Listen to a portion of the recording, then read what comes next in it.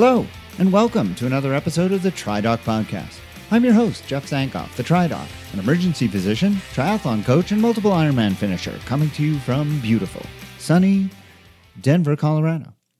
Well, I just recently came back from the inaugural and likely only running of the Ironman Indiana, that concomitantly ran with the Muncie 70.3 race. It was a great event and one that I am going to look back on quite fondly, despite the devilishly hard run course. Mostly, I will reminisce over my best ever time in an Ironman event and my highest ever placing, but this was the culmination of a full year of training and preparation, and it was really nice to finally race that distance again, and especially to have it go as well as it did. I was asked by a couple of my Patreon subscribers to provide a report of my race on this podcast, but I thought that might be a little self-serving, so instead, I've written an incredibly overlong and verbose report that you're welcome to read if you're so inclined, and that can be found over on my TriDoc Coaching website. Specifically, the URL to find that report is tridoccoaching.com/TriDoc files, all one word, and I'm going to include that link in the show notes. I do, however, want to share a couple of things that I took from the weekend, though, because I think they're instructive and can be of help for anyone who's training for an endurance event, but especially if you're in it for an Ironman. Now, these are things that I share with the athletes who I coach, and I have found that they inform my own training and racing, and so I think you might find them useful. And first and foremost, consistency is king. I personally have been a model of consistency for the past 3 years, and I have zero doubt that my continuing successes in triathlon are attributable to this fact more than anything else. And it isn't just about hitting all my workouts, it's about hitting them all with good quality. I never just go through the motions. I always approach every workout with the same intent, that this one day could be critical to getting me to my goal. It's not like I never miss a workout, but it's exceedingly rare. And the fact is, I believe that the sum total of all of those individual efforts is what gets you to the finish as fast as you possibly can. Second, Ironman is very much a team sport, even though you're out there all by yourself. Without the support and buy-in of my incredible family, there is no way that I could train as much as I do, nor have the successes that I have. So make your family part of the process. Make sure they understand what they are getting into as much as what you are getting into. I've made a lot of sacrifices to get where I am, but I continually acknowledge that they have as well. And by constantly ensuring that I am infringing on them as little as possible, it is doable to ensure that everyone is in a state of some degree of happiness with what's going on. Keep communication lines open and make sure that everyone is on board right from the start. Otherwise, it might be worthwhile reassessing your goals and objectives. Third, keep nutrition simple. I personally use 0 supplements, 0 fad diets, and no electrolyte or salt tablets on course. Nutrition for long-distance triathlon just doesn't have to be that complicated. Eat sensibly in training, go easy on the alcohol, or, like me, skip it altogether when you're training, and for goodness sakes, eat carbohydrates. Your body wants them and uses them over 10 plus hours. Oh, and I don't need continuous glucose monitoring to show me that my sugar goes up every time I eat. I don't need to intermittently fast. I just eat normal foods. Although, because of a personal choice, most of my foods are plant-based. And on race day, fuel exactly how you practice in training. Do all of those things, and honestly, you'll be fine. 4, plan your race and race your plan. I've said this probably a million times, and you'll keep hearing it. 5th, focus on the things you can control and be prepared for everything else, but tune everything else out. The amount of insanity and energy wasted by people on stuff that is just completely out of their control never ceases to amaze me. Yes, I plan and prepare for all eventualities, but I just don't care about any of them unless they come to pass, in which case I'm ready, because I've given it thought and I know what to do in case it happens. But I don't spend any time worrying about water temperature, weather, what's going to happen on the road, or anything like that. I just focus on all of the preparation I've done, and I'm ready to go when the gun goes off. Now, are you looking for a coach who can potentially help you manage all of these things and more? Well, if you're thinking about it, I hope that you'll reach out, because I'd love to chat with you about your goals and how maybe together we can help you achieve them. On the show today, I'm going to spend some time investigating a training aid that I recently heard about during the Tokyo Olympics. Blood flow restriction, or BFR, has been around for a long time, but recently it's begun to pop up in endurance sport. So what is this training aid, and does it actually work? Should you be looking into cutting off the blood flow to your limbs in order to get a performance boost? Well, I'll look at the science on all of this, and that's coming up in just a short bit. Later, I'm joined by longtime endurance athlete John Duquette. John is the owner of Blue 70 Sports, maker of swimming tools and wetsuits for triathletes. John joins me to help explain a lot of the things that triathletes want to know about why it is wetsuits help in the swim, how to know the difference between one wetsuit and another, and why you really shouldn't be too worried when you try on a wetsuit on land and it feels so uncomfortably tight. I'll have that conversation for you coming up in a little while. Before that, I want to take a moment to remind you once again of all of the benefits of becoming a Patreon supporter of this podcast. For just the price of about a cup of coffee per month, you can get access to all kinds of interesting interviews available only to my supporters. Right now, there's bonus content in the form of interviews with Simon Marshall, Mark Allen, and Dan Empfield, to name just a few, along with a talk by yours truly on the science of tapering. So visit my Patreon site today and become a supporter so that you can get access to all of that right now. That URL again is patreon.com/TriDocPodcast. And as always, thanks in advance just for considering.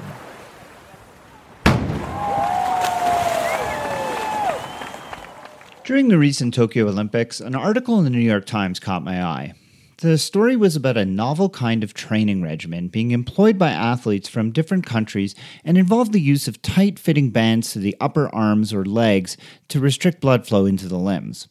Now, I had never heard of such a thing and was kind of surprised to learn that blood flow restriction has been in use principally among weightlifters since Japanese bodybuilder Yoshiaki Sato first conceived of the technique that he developed by practicing it on himself back in the late 1960s. The training regimen is referred to as Kaatsu, but in North America is much more frequently just simply called blood flow restriction, or BFR, and it has its adherents and proselytizers, including many in endurance sports. Galen Rupp, the American marathoner, and swimmer Michael Andrew are two such examples who were quoted extensively in that New York Times article. If you're like me, though, you have probably not heard a lot about BFR, nor do you really have any idea how it is supposed to work or whether it confers the benefits that its supporters say that it does. Well, we dug through the science on this, and as is so often the case, the reality of what BFR can be expected to do and what athletes can get from it is not really all that straightforward, and certainly not the miracle that its proponents might have us believe. Let's consider first and foremost what BFR is and how it's supposed to work. You may recall that back in episode 70, I spoke with Paul Larson about the benefits of high-intensity interval training, or HIIT. At that time, Paul told us about how HIIT has a lot of good scientific research to support its integration into training routines, including for sports like triathlon, and that the rationale behind its success has to do with overstressing the muscles and triggering a kind of adaptive response that results in improved oxygen delivery and utilization, as well as improvements in muscle strength and efficiency. Now, one of the problems with HIIT is that the stress that it puts on the body and on those muscles themselves, while beneficial, in the long run, it can also be somewhat detrimental in the short run because it can cause injury. Now, Dr. Sato theorized back in the early 1970s that it might be possible to create the cellular conditions of HIIT without necessarily performing HIIT itself, if we simulated the conditions experienced by the cells during HIIT by restricting the flow of oxygenated blood to the tissues during lower intensity exercise. So let's explain this another way. When you perform HIIT, intervals specifically, you're working your muscles at a pace that basically outstrips the supply of oxygen delivery. And as a result of that, you cross into the anaerobic zone and begin to build up some toxic metabolites like lactate, as just one example. Then, once the HIIT is over, during the recovery phase, oxygenation is restored, those metabolites are washed away, and everything comes back into balance. With BFR, or blood flow restriction, you're artificially creating the same kind of environment that you get with HIIT. But this time, it isn't by causing an imbalance through increasing work that outstrips oxygen supply. Instead, what you're doing is you're restricting oxygen delivery and therefore reducing the oxygen supply to the tissues, such that lower amounts of work are needed to get the same intracellular effects. So in theory, you could get the cellular advantages of HIIT intervals without doing HIIT at all. And that isn't the only theory by which BFR is purported to confer benefits. BFR is also theorized to allow for improvements in recovery during injury, and decrease muscle detraining during injury recovery as well. Because you're unable to exercise at normal intensity when you're injured, using BFR could allow you to create tissue and cellular conditions that make your body think it's performing at a much higher level of exertion than it actually is. And doing so could then allow for an athlete to maintain improved conditioning in an injured limb than would otherwise be possible. Apparently, Dr. Sato found this out himself when he had a serious ankle injury back in the early 70s when he was developing this whole technique. Although he was in a cast and unable to do much with his leg, he was able to use his Katsu training to do very light exercise with his leg muscles, and sustained almost no atrophy at all, such that when the cast was removed after 6 weeks, he was able to return to normal activities much sooner than would otherwise have been expected. Now finally, along the same lines, BFR has also been theorized to be useful during the taper period, when intensity is beneficial, but training volume should be decreased. By using BFR, it's theorized, athletes could do more with less by simulating the conditions of high-intensity exercise while doing shorter amounts of low-intensity exercise, allowing their muscles to recover while still getting the benefits of that high intensity. So those are all the theoretical advantages by which BFR is supposed to work. Now, what does the science say? Well, since 2015, there have been more than 2,000 research papers published on BFR, and that's an astonishingly high number.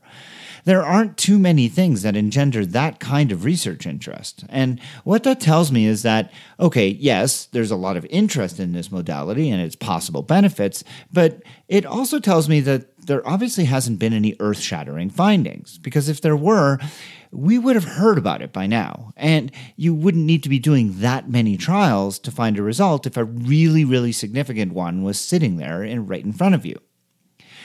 Okay, so with 2,000 plus papers, it also creates a problem for us doing this podcast to be able to sort through the chaff and be able to find the good stuff and be able to report to you on what the science actually says. So we were kind of forced into focusing on high-level systematic reviews and meta-analyses, and that engendered its own problems, which I'll get to in a second.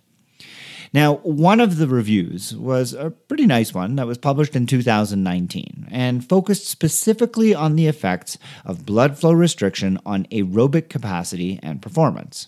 Now, one of the major problems that comes up in the scientific literature over and over again when looking at studies on BFR is that there's really no one well-accepted method for doing this. Studies tend to employ differing amounts of pressure that results in varying amounts of actual blood flow restriction, different intensities of exercise, and even varying durations of application of these bands. So when you compare all of these studies and combine the data together, it's really hard to know what you're getting in the resulting sausage. At any rate, the authors of this particular review found that BFR did indeed have some effects on aerobic performance, specifically on VO2 max. But the benefits seemed to be restricted to those who were young, less than 40 years old or so, and when the occlusion pressures, in other words, the pressures used by the band, were quite high. The trade-offs for getting these benefits, despite performing at pretty low intensities, was that participants tended to have quite a lot of delayed onset muscle soreness after each session, which isn't all that hard to, imagine why. If you cut off the blood flow to an exercise, to a muscle when you're exercising it, even if not terribly vigorously, and even if only for a short time, you're still causing a fair amount of tissue inflammation and even some damage, so that when you restore blood flow, you're going to end up with a fair amount of delayed onset muscle soreness. So it's not that hard to understand. A separate study, a meta-analysis from 2020, pooled the results of 7 really small studies and seemed to conclude that BFR was effective in improving the aerobic capacity in endurance athletes more than was possible with standard training alone. But when I teased through the paper and looked really carefully at the actual results, I have some serious doubts about the validity of this conclusion. It turns out that a single study, including a total of 12 patients or 12 study subjects, was responsible for the entire effect size, making it somewhat unlikely that it's a valid assessment. And this is the problem you get when you do meta-analyses. You'll recall, as I've said on this podcast before, a meta-analysis is when you pool the results of many different studies and take all those results and look at them all at once. And the problem is if you have a bunch of poorly constructed studies, then throwing them together just gives you a poorly constructed meta-analysis. If you have one really bad study thrown together with 4 really good studies, then the effect of that really bad study can have an outsized effect on your results. And I think that's what's happening here. Most of the studies in this meta-analysis showed no difference of BFR versus no BFR, but one really small study showed a huge difference. And I suspect that study was probably not the strongest one of the bunch. Now, interestingly, studies that have reviewed BFR in older adults tend not to show similar benefits. I mentioned earlier in that review paper that, all of the benefits seem to be restricted to younger patients. And in fact, that seems to show up as a recurring theme over and over again. Now, another review from earlier this year in 2021 looked at BFR as a means of improving muscular size and strength in players of team sports like soccer or football. And here the results were a little bit mixed. Again, a major problem with this study was the fact that inconsistent and widely variable methods were used by different authors and papers that were then pooled together. And because of the differing training regimens, it was kind of hard to know what to do with the pooled results. Regardless, the results of this review found that for the most part, muscular size didn't really increase when using BFR, and strength increases that were seen in some studies weren't seen in others, and so it wasn't really clear whether or not BFR led to strength increases or not. Now, with respect to BFR being able to mitigate muscle wasting and injury, several studies have looked at this question as well. And in one review, the authors found that BFR may improve muscle growth in older patients rehabilitating from injury, and that this may be associated with improved strength. But they conceded that, again, the lack of consistency in study methods made it somewhat difficult to make any definitive conclusions. And interestingly, where we saw that there was really no benefit for older patients in seeing any improvements in aerobic benefits or improved exercise performance, we do see in this review that older patients seem to get some benefit from BFR in terms of decreased muscle wasting after injury. So, kind of hard to put all of this together. Another meta-analysis collated the results from studies evaluating BFR as an aid in injury rehabilitation. BFR in this case seemed to be beneficial in improving muscle strength and limiting wasting in patients who were recovering from osteoarthritis or from knee surgery, specifically ACL-type repairs.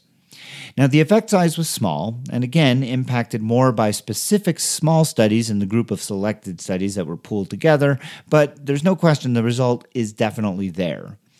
Now, there was no comment as to how this improvement in muscle strength and limited wasting actually impacted recovery times or return to normal activities, so it's kind of hard to know what to do with this, but in terms of an actual outcome, BFR seemed to have some impact here. I mentioned also earlier about how BFR may be a viable strategy for tapering, but there's been no specific studies looking at this question in detail, so the jury's going to be very much out on this one for now. So where does all of this leave us? Well, on the one hand, there does appear to be some evidence, a little bit mixed and a little bit questionable in terms of its strength, that BFR can have some effects on aerobic capacity and on muscle size and strength, but predominantly in young and healthy people, and again, to somewhat varying degrees. In fact, those degrees are so wildly variable that it's kind of difficult to really know if the effects being reported are really there or if they are simply the result of some small studies with large observed effect sizes having an outsized impact on the overall conclusions. What I can say for certain is that there is no standardized way to use BFR, and in the absence of a widely accepted protocol, it's really hard to know what we're talking about when we say that BFR works. What pressures? For how long? Doing what kinds of activities? So at the end of the day, despite more than 2,000 studies, I'm not sure that we really have a good answer, and we might need 2,000 more just to get there. I think based on what I have read, blood flow restriction may have its most important impact in athletes who are recovering from an injury, or who are unable to train at their maximum intensity because of an injury.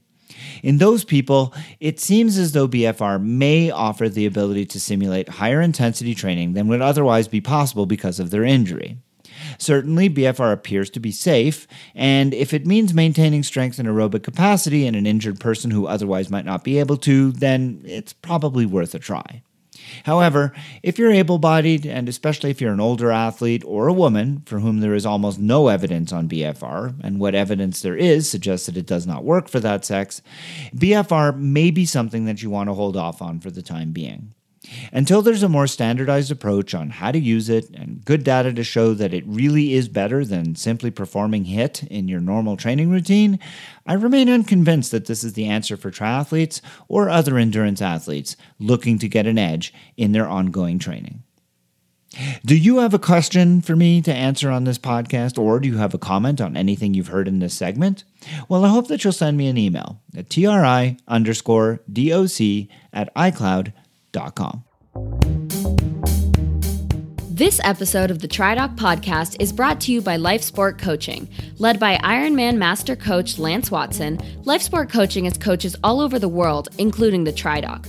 Our coaches bring diverse backgrounds and a wealth of experience to help you reach your triathlon and multi-sport goals. If you are ready to take your racing to the next level, consider Life Sport Coaching, where you can meet other athletes in group workouts and camps and consult with our team nutritionist. Learn more at lifesportcoaching.com.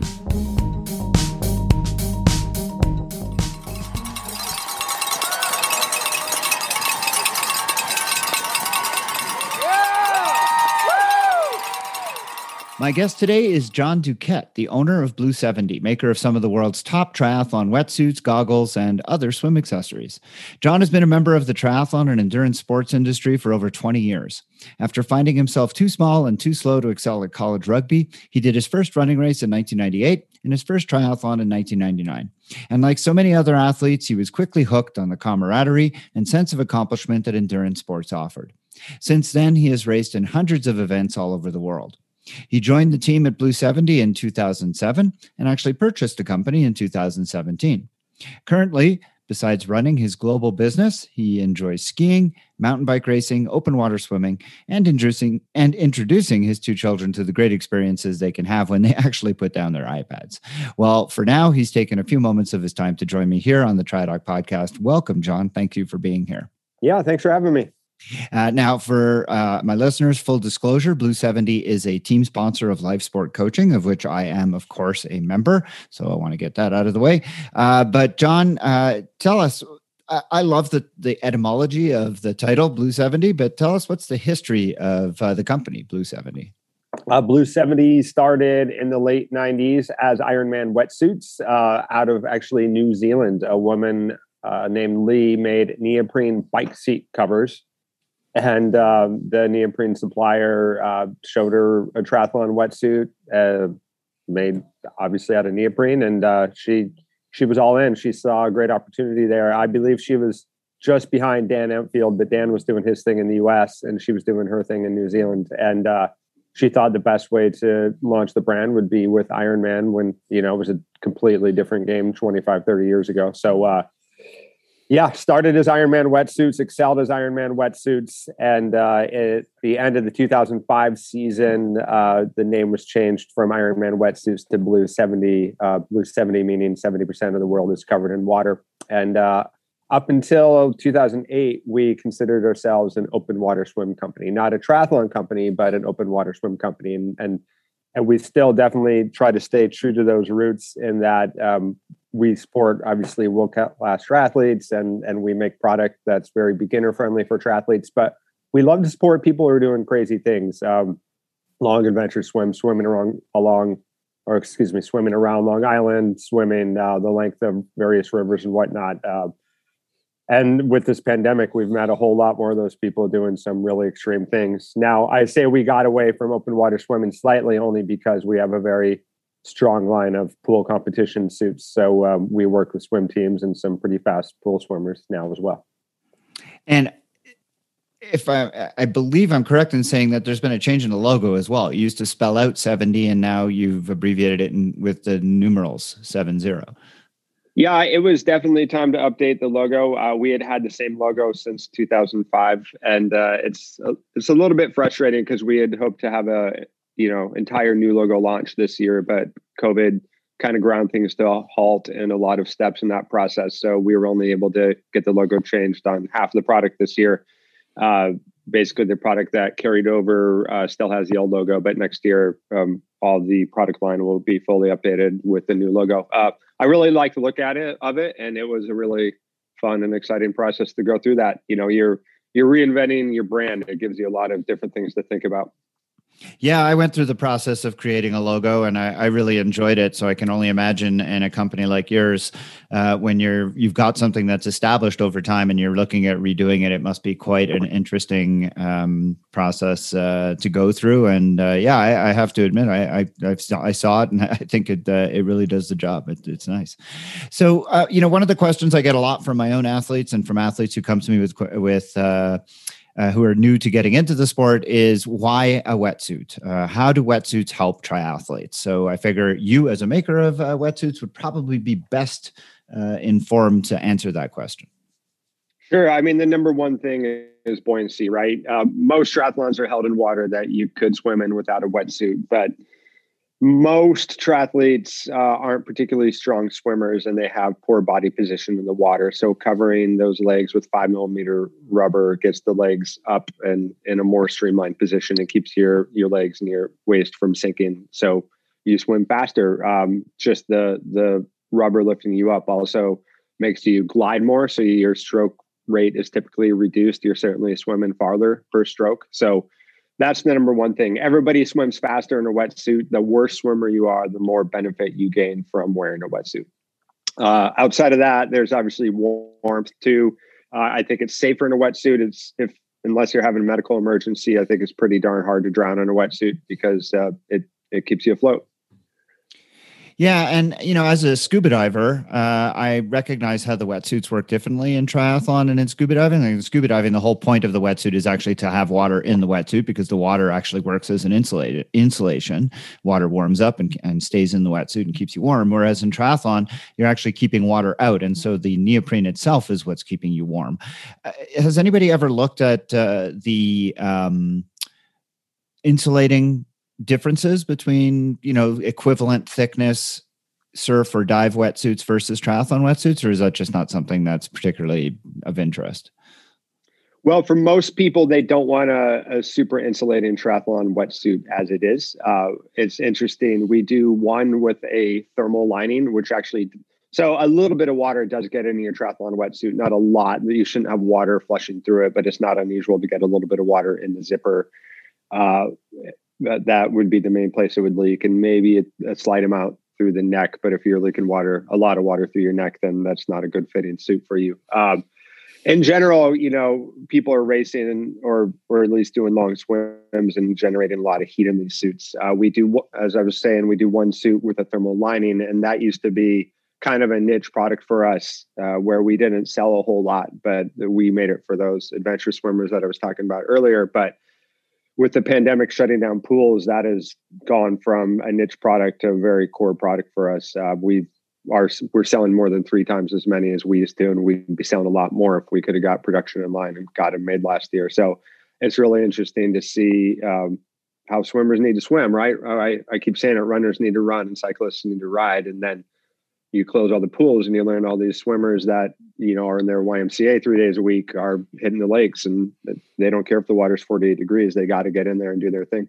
Yeah, it's really interesting. If you look at business lessons learned, I guess that's going to be one that you're kind of going to be like, if we had known in advance to make this come online in a bigger fashion. We could have sold a lot more. It's interesting. I've spoken to other people in industries like bike industries also talking about how they have been unable to meet demand of certain types of product lines.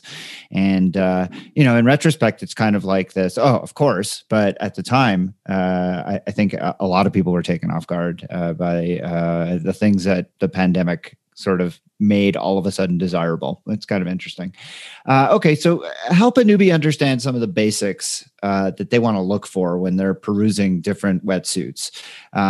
You can be overwhelmed quickly by a lot of the technical things that are thrown at you, specifically the different kinds of rubber, the thickness of the wetsuit, and even the zipper direction. I know that you guys make one that has a zipper that goes in the opposite direction that most people are used to.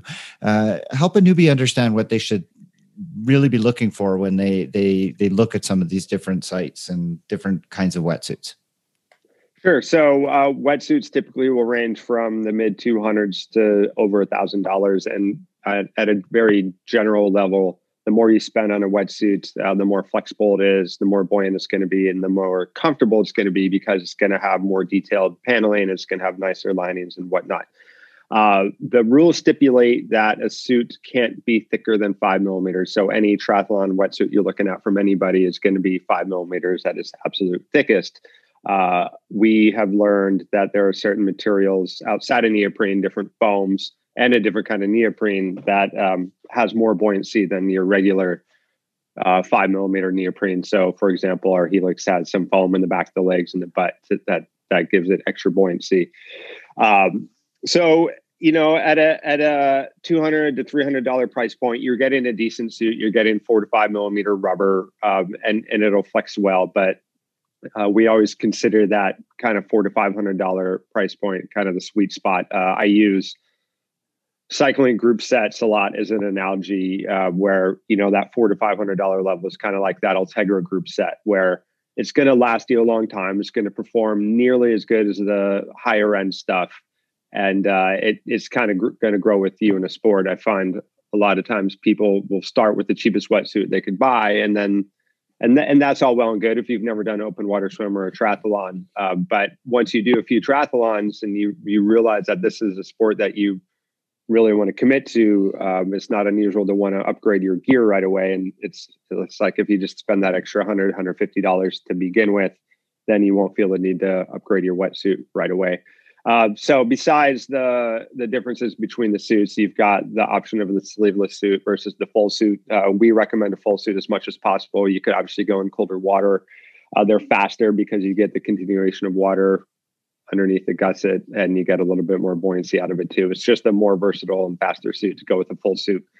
That being said, some people are just convinced that they need a sleeveless suit, whether they have shoulder injury or they claim they're an Olympic level swimmer who can't stand having their shoulders covered. And, over the years, you learn not to argue with them. And we used to do 3 sleeveless suits, but now we just do one because it's really not that big of a market anymore. And there's no huge advantage to doing a super high-end sleeveless suit because most of the technology in a high-end wetsuit is going to have to do with the shoulders and reducing restriction as much as possible. I'm so glad you said that because that is an argument I have all the time. And I think that your conclusion that it's not worth arguing is probably the one I need to get to sooner. Because as much as I tell people that getting a wetsuit with sleeves is just there's no reason to do otherwise. I can't seem to get over the resistance that people feel. I believe like you mentioned or alluded to that this is entirely psychological, that people just have this feeling that something on their shoulders is somehow making them not able to move. I guess I kind of get that because especially for people who are new to the sport, they haven't really been in a wetsuit and they're not used to the constricting feeling. So I think that sort of dovetails into my next question, which is, helping people understand the concept of wetsuit fit. People seem to think that when they get into a wetsuit, how it fits on land is how it's going to fit in the water. And I think that's a major mistake that they're making. And so they're buying a wetsuit that's too big for them. Is that a correct assessment? Yeah, as our business has shifted from primarily wholesale sales to retailers and we're a lot more consumer direct now, that's definitely our biggest focus is proper education of people. especially during this pandemic where we're dealing with people who have never worn a wetsuit and they have this perception that it should fit like a t-shirt. The wetsuit should fit very, very tight, especially when it's dry and you're standing up on dry land, because the rubber loosens up when it gets wet, and the rise from the crotch to the neck will loosen up once you're horizontal rather than vertical in the suit. So we launched a really cool website called myfirstwetsuit.com, where we have very detailed videos, both what to do when you're putting on the wetsuit and what not to do when you're putting on the wetsuit. So when somebody calls and says, I cannot get this suit to fit, we say, just go to myfirstwetsuit.com and check those videos. And more often than not, they learn what they were doing wrong. And the whole theme when you're putting on a suit is to get as much rubber on the top of the suit as possible. And that starts at step one, when you're setting the lower leg above your ankle, the leg hole there, put it up higher than you think you need it. You could always pull it back down, but if you're starting with the bottom of the suit around your ankles instead of mid shin, then it's already a losing battle. You got to get as much rubber up as possible, starting with your crotch. You don't want any sag there, and then keep working it up and throw your arms through. And then it's the process of starting at the bottom of the sleeve and pulling those sleeves up. It's like a snowball where you're gathering more and more rubber as you work your way up to the shoulder. And usually by the time you get to the shoulder, you've got a big armful of rubber that you set up there. And then people say, oh yeah, this feels a lot better. There's nothing more frustrating than when somebody calls and they're shorter and lighter than me, and they claim that a suit that's one size bigger than I wear is too small for them, because they're just putting it on wrong. So we launched that myfirstwetsuit.com and those videos in the fall, and it's helped quite a bit rather than trying to explain it over the phone. And I imagine it's not just putting it on, but it's also just not understanding how a wetsuit should feel. Like you said, it's going to feel tighter on land. It's going to feel tighter when you're standing up. And then once you get in the water, suddenly it just all of a sudden seems to feel so much looser. And that's just the natural sort of process. And something that I have also told people who are new to the sport, always buy a suit that feels tight, because it won't feel tight when you're swimming. And difficult to get across to people who are new to it. But I think that if they embrace that early, they're always going to be happier than if they buy one that feels too comfortable, because the second they get in the water, they realize it's too big. Sure. And a sweatsuit that's too big, how is that a problem? Well, there's a few things. It's going to flush a lot of water, and then that water is going to pool up in there. Usually you'd see a wrinkle in the lower back or in the bottom of the stomach. So all of a sudden you're going to be carrying a bunch of water around with you. It could actually be a bit more constrictive in the sleeves, because you've got just all this excess bulk rubber that isn't taut against your body. And, there are wrinkles that you're trying to pull with every pull in your stroke. So the main thing is leaking water, but in general, it's just going to be bulky. You're going to feel the suit kind of flopping around almost as you're swimming. And you mentioned the thermal wetsuit a little bit earlier. I have one as well. I really like it for cold water, but one of the things I've struggled with is kind of getting a gauge of what temperature I should use it in, because like recently I used it at St. George where the water temperature was 60, and I actually found that I was too warm. I kind of wish I had used my regular wetsuit, and I'm just curious if you kind of have some guidance as to what temperature people should be using thermal wetsuits when they have them, and what temperature they should just use a regular wetsuit. I always have to give the disclaimer that water temperature is up to individual tolerance. We've got people swimming in 48-degree Puget Sound, all winter long. And we've got people swimming without wetsuits in 48-degree Puget Sound. It's crazy to me. That being said, I think that once you're below mid-50s, water in general is too cold for most people to swim in. I think 55 is a pretty relevant number. And I think 60 degrees is a pretty relevant number. So when we developed the thermal reaction, it was actually my idea. I was riding my bike to work in the pouring rain in like January, thinking about our thermal accessories and wondering, as I was getting soaking wet, if that lining would work inside of a wetsuit. And sure enough, after a couple of rounds of samples, it ended up working out pretty well. But what I had in mind was kind of that low to mid 50s. If we could give people an extra 5 degrees of water temp to swim in and get, make 52 degree water feel like 57, then I would have considered that a success. So I'm kind of rambling here. To answer your question directly, I think definitely mid 50s, the thermal is fine.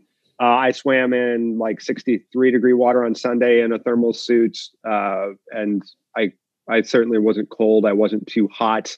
I know some pros like Heather Jackson will swim in her thermal helix in every race that she can because she perceives it to be more buoyant.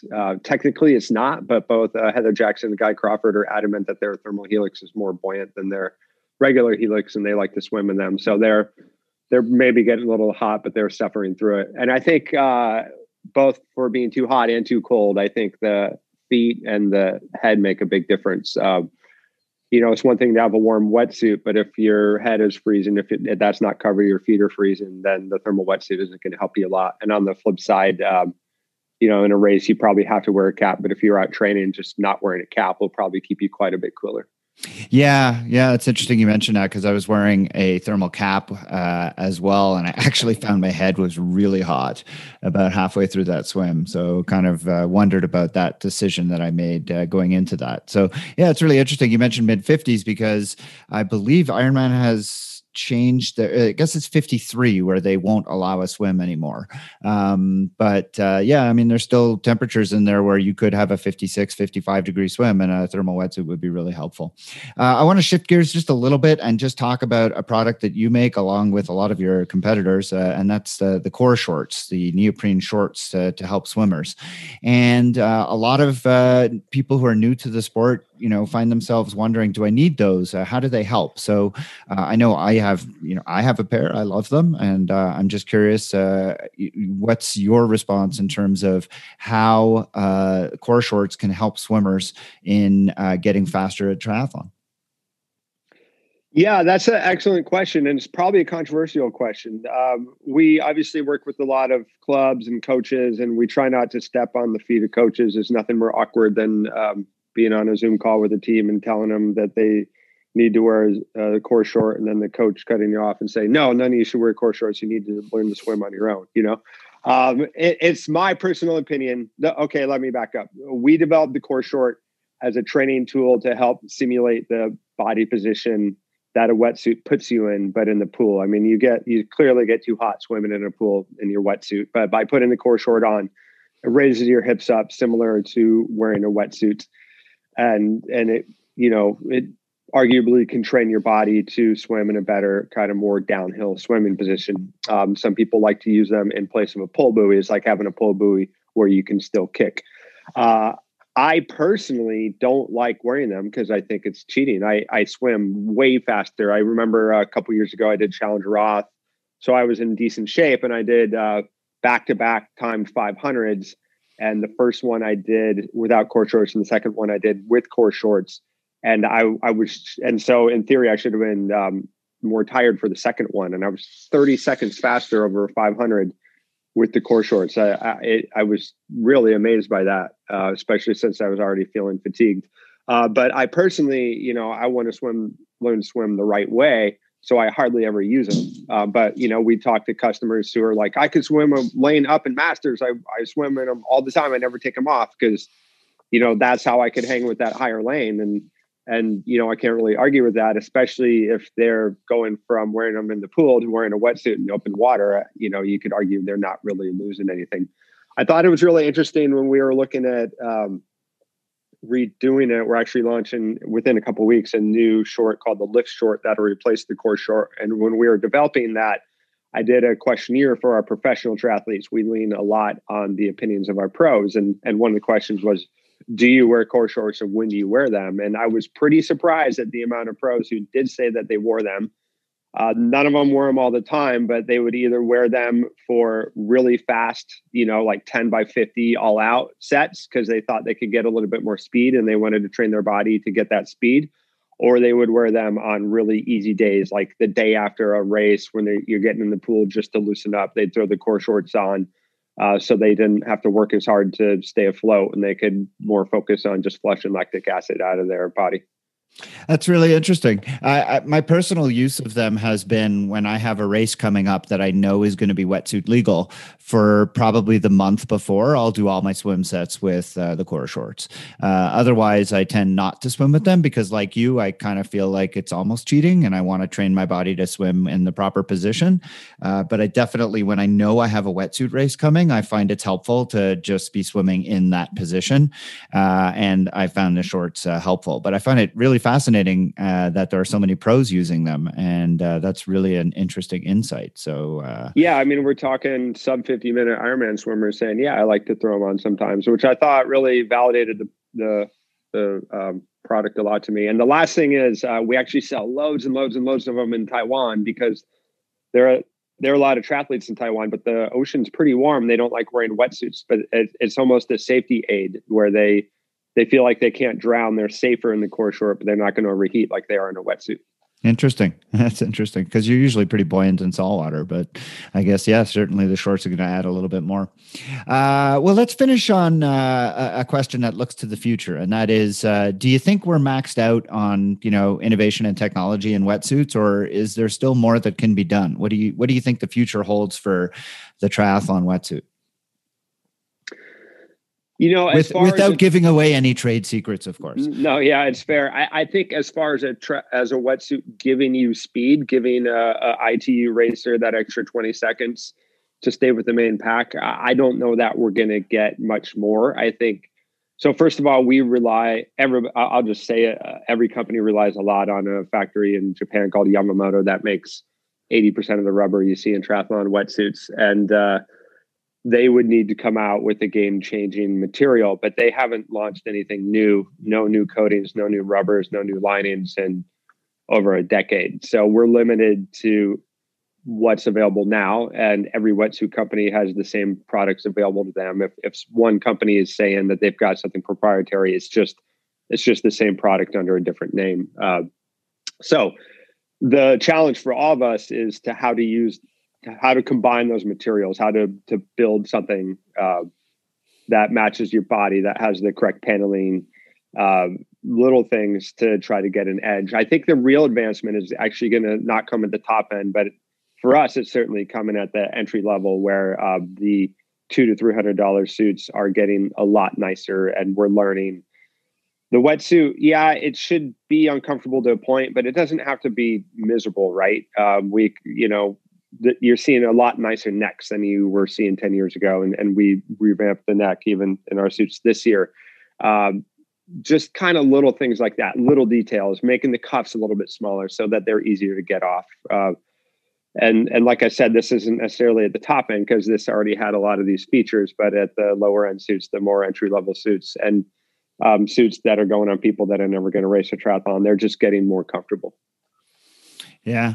Well, it's a really interesting, place we're at right now because I have been in the sport for, 2 decades and have seen tremendous changes in wetsuits and have benefited, I think, from those changes, seeing wetsuits going from things that were, not as flexible as they are now. And certainly, seeing wetsuits that are lasting longer and I think benefiting swimmers. And it's going to be interesting to see if there's going to be any changes coming down the pike. Well, John, I can't thank you enough for taking some time to join me today and discussing wetsuits and their benefits to triathletes, as well as some other really fascinating stuff about Blue 70 specifically. And I look forward to seeing the replacement for the Core shorts and whatever else is going to be coming down the line. Thanks again for being with me on the TriDoc podcast today. Yeah, thanks for having me. Cheers.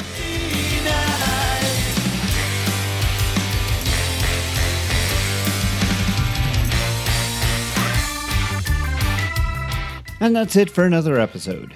The TriDoc podcast is produced and edited by me, Jeff Sankoff, along with my indomitable intern, Maddie Pesh. You can find the show notes for everything discussed on the show today, as well as archives of previous episodes at tridocpodcast.com. Do you have questions about any of the issues discussed on this episode, or do you have a question that you'd like us to consider answering on a future episode? Well, send me an email at tri_doc@icloud.com.